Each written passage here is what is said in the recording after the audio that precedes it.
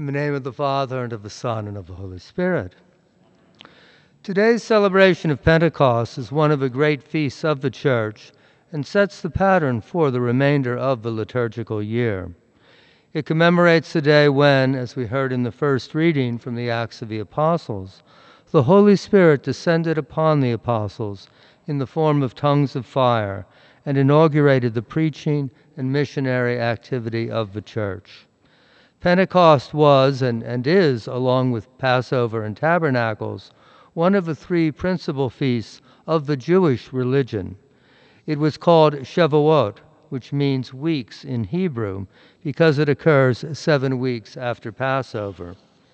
And its name in Greek is Pentecost, which means 50, again because it occurs 50 days after the celebration of the Passover.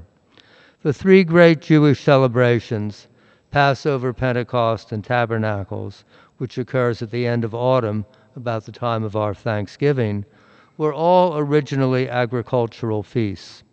In Israel today, as in ancient times, there are 2 harvests, one in the spring and the other in the fall. Passover was a celebration at the beginning of the spring, when the crops planted at the end of winter would first begin to appear. Pentecost, 7 weeks or 50 days later, was the celebration of the first fruits of that spring harvest. And Tabernacles was the celebration of the fall harvest at the conclusion of the growing season. These feasts were originally kept by the native Canaanites before the arrival of the Hebrew people from their exile in Egypt. And so when the Hebrews came to the promised land of Canaan, they took over the religious festivals, which were based on the natural cycle of agriculture in that land.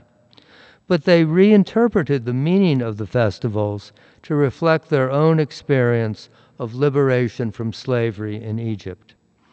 Passover commended the night when Pharaoh was forced to let the Hebrew people leave.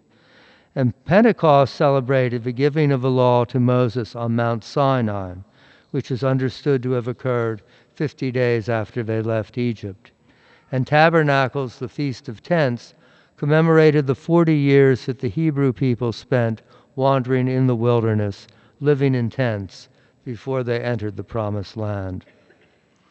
Well, I've gone into this background in order to show how Almighty God, in His divine providence, used this ancient pattern of Canaanite and Jewish festivals as a structure for the Paschal experience on which our Catholic Church is founded. Easter, which occurs at the time of the Passover, is the day on which our Lord Jesus Christ arose from the dead, liberating us from sin and death. Our Christian Pentecost, then, corresponds to the giving of the law to Moses on Mount Sinai.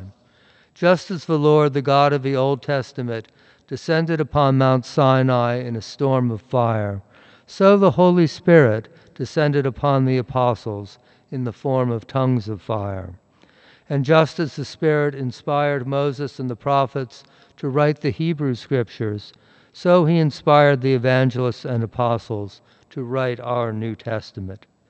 And just as God gave the Hebrew people the law, the written and oral Torah, to unite the people and to teach the nations, so He has given to us, the Church, the law of truth and grace, to unite not just one people, but all nations of the earth.